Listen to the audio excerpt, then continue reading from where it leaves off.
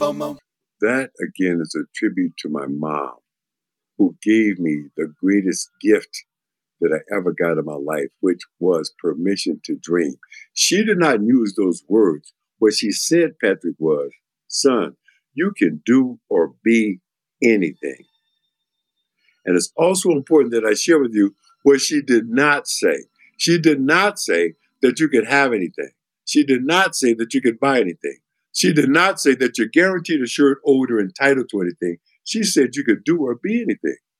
And for me, Patrick, again, whoa, if you could do or be anything, all this other stuff will come. That's Chris Gardner, author of Permission to Dream and The Pursuit of Happiness. I'm your host, Patrick McGinnis, and this is FOMO Sapiens. When the world's spinning out of control, it can be impossible to know what to do and what to miss out on. That's called FOMO, which is short for fear of missing out. How do I know? Because I coined the term, and I'm the world's first FOMologist. And this is the show where I ask entrepreneurial thinkers, people I call FOMO Sapiens, how they live and work with conviction no matter what life throws at them. FOMO. FOMO. Hey there, FOMO Sapiens. I have a very special episode of the show today because I have, as my guest, a kind of a legendary person, Chris Gardner. If you've seen the movie The Pursuit of Happiness and you saw Will Smith in there, I always thought Will Smith had, I don't know, come up with that persona, but it's based on Chris and that laugh that he does. When you're talking to Chris, you're sort of like, wait, is he doing Will Smith? No, it's Will Smith was doing him, and that laugh, which you'll hear through this episode, it's amazing. And he's just a really inspirational guy. He's preparing us for the next phase of life post-pandemic because he's talking about getting back to dreaming. Now, I'm sure you've heard of Chris's movies, but let me tell you his story a little bit. Chris is an entrepreneur. He's an international best-selling author and award-winning film producer. And he had this incredible journey where basically he was homeless and then ended up starting his own financial firm in New York City. And he was, he had a child and there was really tough times and he grew up in a tough situation. And he made this life, which has become, it's cinematic, isn't it?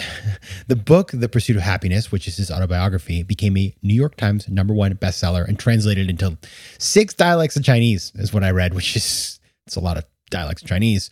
He is also, of course, as we know, the inspiration for The Pursuit of Happiness, which, if you remember, Will Smith received Golden Globe, Screen Actors Guild, and Academy Award nominations for his performance. Chris also made a movie about his dear friend Maya Angelou. So Chris is just, he's doing it all. Now, I love the fact that he came on the show. I was really honored to have him on, and I just found him hilarious. I got on early, actually, because he just seems like the kind of guy who'd show up early, and he was there before me, and I just loved it. And then he was listening to Miles Davis the whole time in the background. You might even be able to hear it, and he just said, I'm not turning that off. So I have no conditions except that I will not turn off my Miles Davis, which is fine by me. So I support that. Now, I do have one little ask for you, which is to please share this episode with somebody who needs a little inspiration. My word for this year has been momentum, restarting, because we all lost momentum last year, didn't we? And so this episode is really about getting the dreams back into your head. It's about getting blank done, GSD. And Chris he's the king at GSD. The man has done it all. So if you could share it with somebody who needs a little inspiration, I'd be so grateful. Thanks. All right, that done, we're going to head off to the interview. And having Chris, of course, on the podcast, I love to ask this. It's kind of like I asked Stacy of Stacy's Pita Chips, sort of like, do you ever get sick of seeing your chips in a grocery store? And as you remember, she said no. She still loves it. So I decided to ask Chris something similar. I decided to start our interview by asking him, how many times have you seen The Pursuit of Happiness? I don't know exactly. I've never seen it from beginning to end except one time. Really? You have an experience like that? I would be at the premieres around the world with Will Smith, and at some point in time, I couldn't take it, because when you see the movie, you're seeing that one moment the director tried to capture that day. When I see it, I see the whole day. So it's like I'm watching it in 3D. But a direct answer to your question is, The first time I saw the film in its entirety was in Italy, and I had to watch it in Italian. Wow. Our director, Gabriele Muccino, is from Milan, from Roma, Italy. I went to the premiere at Rome, great big to do, and I sat down next to this little old lady who didn't know me. I didn't know her. 3 minutes into the film, Patrick, she grabbed my hand. And when she grabbed my hand, Patrick, I had to sit there the whole time and watch the whole movie in Italian. I tell you what, you know what? I never thought about it's what you say is interesting. It's right. Like if I had I was thinking, you know, as I was preparing these questions, like if I had a movie made about me, I'd have it playing on loop. And then when you came in my house, just like 24 hours a day. But when it's a movie that is about tough times and, you know, some of the stuff that like is painful to remember, I can understand why you wouldn't have it playing on loop in the front room of your You don't house. have to, because you were there. Yeah. And you saw everything else that was happening. Yes, Yeah. sir. All right. So on this show, we talk a lot about making decisions, and you made 3 really important decisions early in your life that have driven you forward ever since. So I'd love it if you could just share those 3 decisions with us. Briefly, and thank you for having me, by the way. Thanks for being here. I share these decisions as part of the most important work I've ever done in my life right now. I'm doing a tour that's going to have me speak at 1,000 schools all across America. Mm-hmm. And when I'm with young people, I talk about the 3 most important decisions I ever made in my life, all of which I made, Patrick, at their age or younger. Number 1, growing up without a father, I made the decision, when I grow up, become a man, and have children, my children are going to know who their father is. That singularly is the most important decision that I ever made in my life, because that didn't just change my life, that changed the lives of my yet to have been born children and my grandchild. Number 2, I made up my mind I was going to become world class at whatever I did with my life. Not good at it, not pretty good at it, but world class at it. And number 3, Patrick, I made the decision I was going to do something that was bigger than what I saw every day.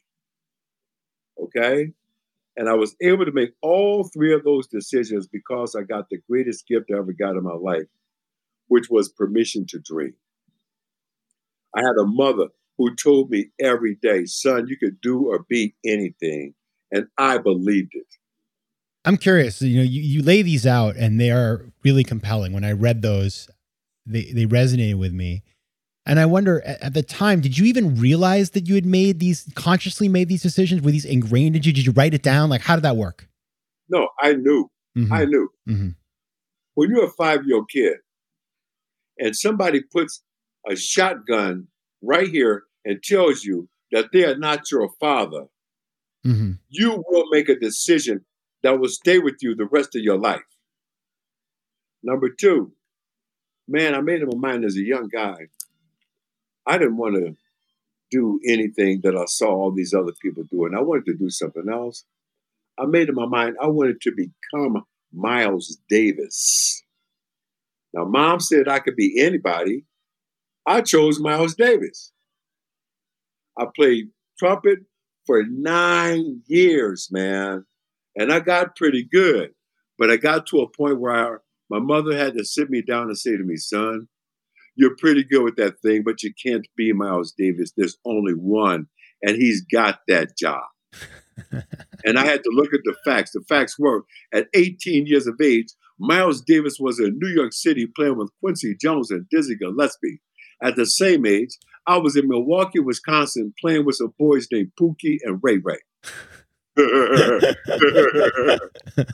Hey, we were good, but Patrick, it wasn't going to happen. But it was also about this time, talking about conscious decisions. About this time, sir, I heard Dr. Martin Luther King Jr. speak one night. Matter of fact, it was the last speech he ever made in his life. He was assassinated the very next day. He was talking to municipal employees, garbage men down in Memphis, Tennessee. And his message to those men that night was, whatever you're going to do with your life, you should seek to become the best at it. I believe his exact words were, if you're going to be a garbage man, be the best garbage man. and sweep streets like Shakespeare wrote poetry. And right there, consciously, I made the second most important decision I ever made in my life, which was I was going to become world class at whatever I did. So you wanted to be world class and you did it. You fought your way into a business career, and it's in your movie, it's in your book, so people can look that up. I want to talk about that first day you launched your own brokerage. It was on October 19th, 1987, Black Monday. Now that story, when I read it, I'll tell you in a minute why, but it really, I was like, wow. Tell people about that day and the pivot that you needed to make based on what happened. Man, let me tell you something. When you register or attempt to get registered and join the exchange and all the documents you have to fill out for the Securities and Exchange Commission, you turn those documents in and they send you back a letter and they say, we got 45 days to review all of these documents. And on this date, if everything is fine, you will be officially in business. I got a letter back saying your first day in business will be October 19th, 1987. Now, I'm going around telling everybody what a great day. Oh man, something exciting is going to happen. I can't tell you what it is because I'm keeping my personal goals and ambitions to myself. But Patrick, I knew on this day, man, that's poof, it's go time. I had no idea. I'm standing on the floor, attempting to trade my own account, Chicago Board Options Exchange. Now, New York, we trade stocks. You want to trade options or futures or commodities, you're in Chicago. I'm on the floor of the Chicago Board Options Exchange, and all of a sudden, I'm looking around, and guys who were more experienced, better capitalized, smarter than me are getting carried off the field on a stretcher. And I knew right there, whoa, I don't want to do this. So I made the hard pivot from trying to trade my own account to working as a broker and helping institutions trade their accounts. That was a hard pivot. And I got to tell you, Patrick, that was the smartest thing I ever did in my life. It reminded me, the reason I brought that up is because I love the pivot, because first of all, I remember Black Monday because I was a kid and we played that stock market game. We had the stock market game at school and we traded fake money. And I had a lot of IBM, and my IBM crashed and I cried salty tears. I remember it so well. It was like, really, I was like, and then as I became an adult, one thing that I'll share with you and many listeners know is in 2008, I was working at a division of AIG. When AIG was nationalized, my stock fell 97%. And when that happened, it hit me hard. I wasn't ready to pivot. I ended up, I was very sick for a while from all the stress, and it took me a while to figure out my pivot. Your pivot was fast, mine was slow. And what I love about your book and why I was so excited to talk to you today is because sometimes when something bad happens to us, we forget how to dream. And this is a book about being ready. And we're in a moment right now when I think a lot of people felt like they couldn't dream for the last year or so. Let's talk about, you call the book Permission to Dream. Specifically, in the word permission, I know you chose it carefully. Why did you choose that title? Quick math. The less your business spends on operations, on multiple systems, or delivering your product or service, the more margin you have and the more money you keep. But with higher expenses on materials, employees, distribution, and borrowing, everything costs more. So to reduce costs and headaches, smart businesses are graduating to NetSuite by Oracle. NetSuite is the #1 cloud financial system, bringing accounting, financial management, inventory, and HR into one platform and one source of truth. With NetSuite, you reduce IT costs because NetSuite lives in the cloud with no hardware required, accessed from anywhere. You cut the cost of maintaining multiple systems because you've got one unified business management suite. And you improve efficiency by bringing all major business processes into one platform, slashing manual tasks and errors.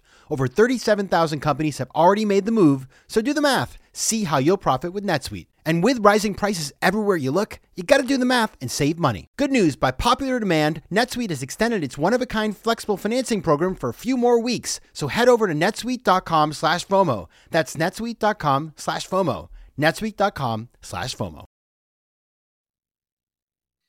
That, again, is a tribute to my mom, who gave me the greatest gift that I ever got in my life, which was permission to dream.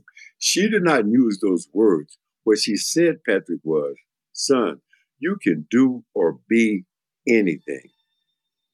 And it's also important that I share with you what she did not say. She did not say that you could have anything. She did not say that you could buy anything. She did not say that you're guaranteed, assured, owed, or entitled to anything. She said you could do or be anything.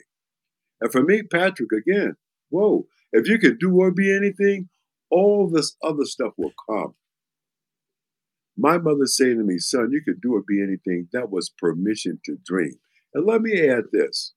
I got to tell you a little bit about my mom. There was nothing in her past that indicated that she should one day say to her son, you could do or be anything. My mother was the daughter of a sharecropper, born and raised in the heart of Louisiana, 1930s, 1940s. Those were not the good old days by any stretch of the imagination. But for her, somewhere she found it within herself to tell me that you could do or be anything. Patrick, that was the generational transfer of a dream. And it's happening all over again right now. I gave that same permission to my children, but more importantly, I'm now in a position to give it to a whole new generation. So let's talk about how to make that happen. Because right now, we've been through a lot, whether it is the pandemic, whether it is issues of racial equity. There is a lot in this country right now where people may not feel like dreaming right now. They may have forgotten how to dream. You're going to talk to 1,000 schools across the country. What are some of the messages that you want to impart that, our listeners who may be feeling a little bit skeptical themselves can draw upon as they look forward to the next year? Again, I talk about the 3 most important decisions that I ever made in my life, all of which I made at these students' age or younger. Okay? All of them. And you know what? So many of our children right now, young people, are having to make some major decisions in their lives right now. And also, I'm also living what I'm very comfortable calling, Patrick, this is my JFK moment. Now, I'm a little bit older than you, and I'll never forget hearing President John F. Kennedy's inauguration address. As a little boy, when he asked that immortal question of, ask not what your country can do for you, but what you can do for your country. This is that moment for me in my life. Sometimes in your life, you get a chance to know this is exactly where I'm supposed to be, exactly what I'm supposed to be doing at this point, at this time in my life, and it's not about me. And let me share something with you. I found this permission to dream. I had it renewed for me after a life-changing experience. I lost the love of my life to brain cancer 9 years ago. Holly and I were together for 20 years. I now know the greatest honor I ever got in my life was I got the honor of being her primary caregiver for the last 4 years of her life. And so many of the last conversations we were having, Patrick, she kept asking me the same question, which was, now that we can see how truly short life can be, what are you going to do with the rest of your life? Now, that's a big question at that point, Patrick. That's not a rhetorical question. I could have just sat at my desk at Wall Street and wrote some more tickets, sold some more stock, chased some more deals. No, man, that's a big question. What are you going to do? And one day I found myself in my hometown, Milwaukee, Wisconsin, my old neighborhood, standing in front of the elementary school that I went to. And I saw the children coming and going out of the school doors, Patrick, and it dawned on me, wait a minute. Oprah Winfrey and I are the same age, same zodiac sign, and went to the same elementary school. How do we know the next Chris Gardner, or more importantly, the next Oprah Winfrey, is not coming and going out of these same school doors of public schools all across this country right now? The truth is, Patrick, they are. My job is to let them know that they can. And I've been challenged, Patrick, by some adults on this idea. Adults ask, well, what are the odds of you or Oprah Winfrey ever happening again? I can't answer that question, Patrick, because I'm not focused on the odds. I'm focused on the evens. As in, even though, even if, even when, even where, even you, even me. This has been done before, sir. This is our turn. And we got this. And that, all that time I spent with young people all across the country, Patrick, let me tell you something. A lot of folks might be less than impressed with some of the players they've seen take the field recently. But let me tell you something, sir. In America, the bench is deep. The bench is deep, man, and they're coming. So that gives me tremendous hope for the future of this country. So I'm making a huge alternative investment in human capital. What do you say to people when they talk about fear? Because I think a lot of people got in touch with fear over the last year. There was a lot of uncertainty, and a lot of people are even as things are going to come back to normal, some people are still afraid, right? And it's hard to dream when you're scared. So how do you move past the fear to get to the place where you can dream big for the next phase of your life?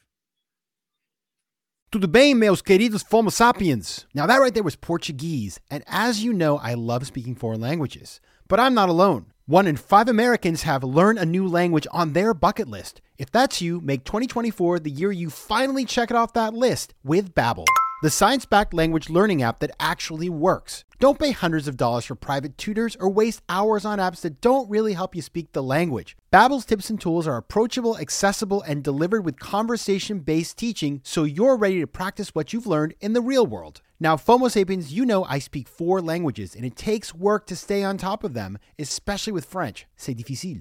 But with Babbel, I'm able to practice practical conversations that I can actually use in the real world. Here's a special limited-time deal for our listeners. Right now, get up to 60% off your Babbel subscription, but only for our listeners at Babbel.com/FOMO. Get up to 60% off at Babbel.com/FOMO. That's spelled BABBEL.com/FOMO. Rules and restrictions may apply. You're making me think of my last conversation I had with my dear friend, Dr. Maya Angelou. We were speaking once about struggle. And I will never forget her saying to me, we have the people for this mountain. And we must all be mindful that there are people who came before us, who came up a steeper side of this mountain, carrying a bigger to heavier load with little to no opportunity, but they kept going forward, onward, and upward. And still I rise. This has been done before, sir. Now it's our turn. Yeah, this has been done before. And to be here and to be a small part of it, Patrick, man, this is the most exciting part of my life. I'm supposed to be retired now. Dude, I'm working harder than I ever worked in my life and loving every minute. Tell us a little bit about the book. You wrote the book as a story. It's based on a day out with your granddaughter, who we get to know in the book. She's awesome. And it takes us through pivotal moments in your life. When you thought about, you wrote The Pursuit of Happiness, and then you decide to do this new book. Why did you decide to do it that way? I had to. And I have to tell you a little brief story. First of all, my granddaughter, you raised a subject you should not have raised because you do not have enough time on your show. You start me talking about my granddaughter. Man, you know what? A couple of things. Number one, back to my mom. My siblings and I were the first in my family that never picked cotton. My children, because I got the opportunity to work on Wall Street, became the first in my family to ever attend and graduate from colleges and universities. For my grandchild, there are no more first. There's only now and next. And this book was born on a day, Patrick, my granddaughter decided she wanted to learn how to play the harmonica. And she didn't just want a harmonica, she wanted the Ferrari of harmonicas. In her words, the Ferrari of harmonicas. And being who I am as a grandfather, okay, we go find it. Well, guess what? There are probably some places in nooks and crannies of New York City music stores that have been there forever that only professionals know about. Absolutely. Huh? If Keith Richards is in town and he needs guitar strings, he's only going to this place. Okay? We found this store on the wrong side of Chicago in the worst snowstorm in history, and we got stuck without transportation. As we're starting to walk home, my granddaughter looks up at me and she says, "Papa, what's the difference between a dream and a plan?" Whoa. And this whole conversation starts because I'm saying to myself, wait a minute, what if this is the last conversation that you're ever going to have with your child? What do you want her to know about where we're from, the world we're in, and where we're going that you want her to hear from you? And this is before COVID. All of this is happening before COVID, okay? This is 4 years ago. And let me say something else, Patrick, very important. We made the decision, the book was ready to go last year.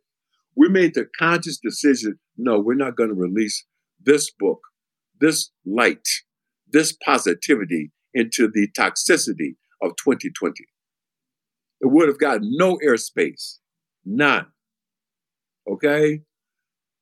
But backing up a little bit, again, about the future, my granddaughter. Man, one day this little girl said to me, "Papa, I want to see what it feels like to be president of the United States.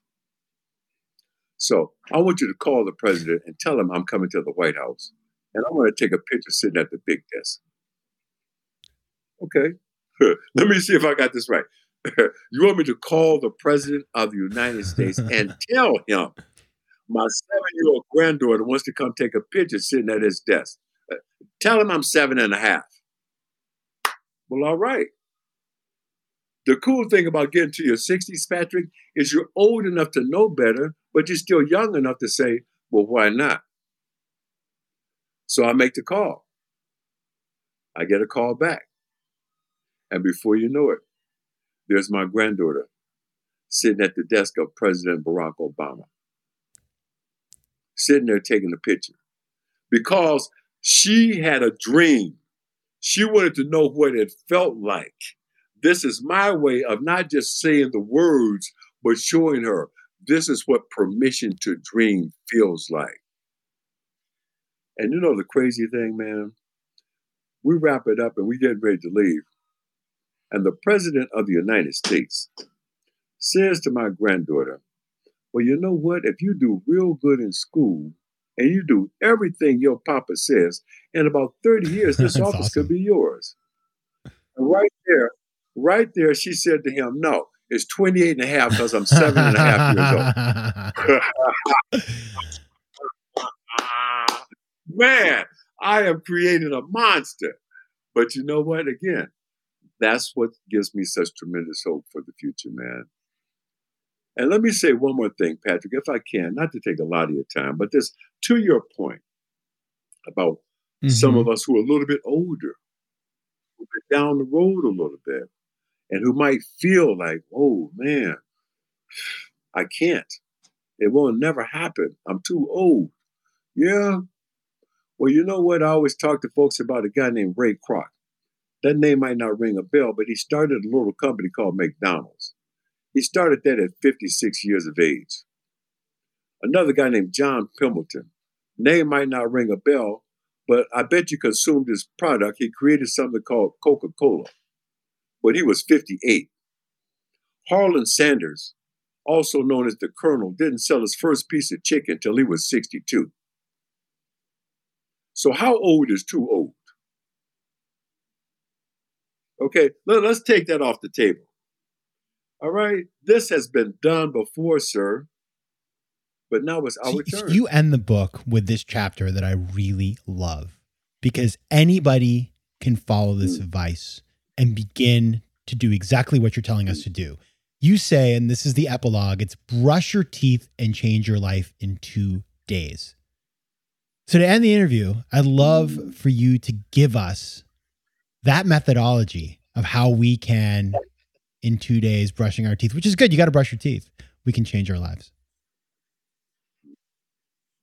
You know what? That started off as a homework assignment that I gave to high school and middle school students all across the country. But again, it's something we all do. And when you do it, let's back up for a second. In the film, I'm assuming you saw the film, The Pursuit of Happiness. I meet this guy driving this red Ferrari, and I go up to him and I ask 2 questions. What do you do and how do you do that? Well, there's a new 2 questions. And while you're looking at that person in the mirror, while you're brushing your teeth, ask yourself, if I could walk through a door tomorrow morning and be doing anything in the world, what would it look like? What would it feel like? What would it smell like? What would it taste like? Engage all of your senses. And then ask yourself the second question. What did I do today to make tomorrow happen? Did I move the dial 1 notch? Did I take 1 baby step towards what it is I say I really want to do? And the answer is on you. Did I move the notch? Again, Patrick, think about that. Just 1 notch. Did I take 1 baby step? And if the answer is no, then that's not really what you want to do. So you got to. Well, you know what I thought about when I read this chapter, because I love this, and this is, it's like you can do this. Everybody can do this. I used to live in Brazil, and people in Brazil brush their teeth like 8 times a day. So if you're Brazilian, you're going to have a lot of progress in your life, because if you do this every time you brush your teeth, they're very good about oral hygiene for some reason.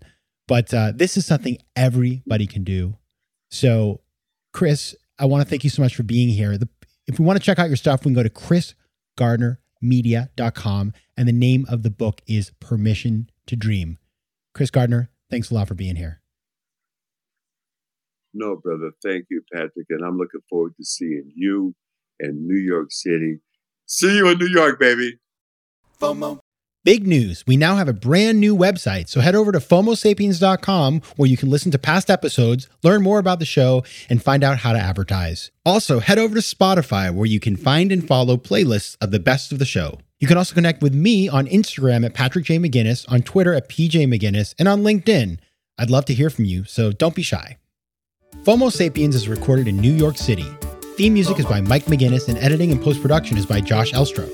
If you like today's show, please be sure to rate it and recommend it to your friends. And as always, you can find me at FOMOSapiens.com and at PatrickMcGinnis.com. To advertise on FOMO Sapiens, reach out to contact@FOMOSapiens.com. FOMO.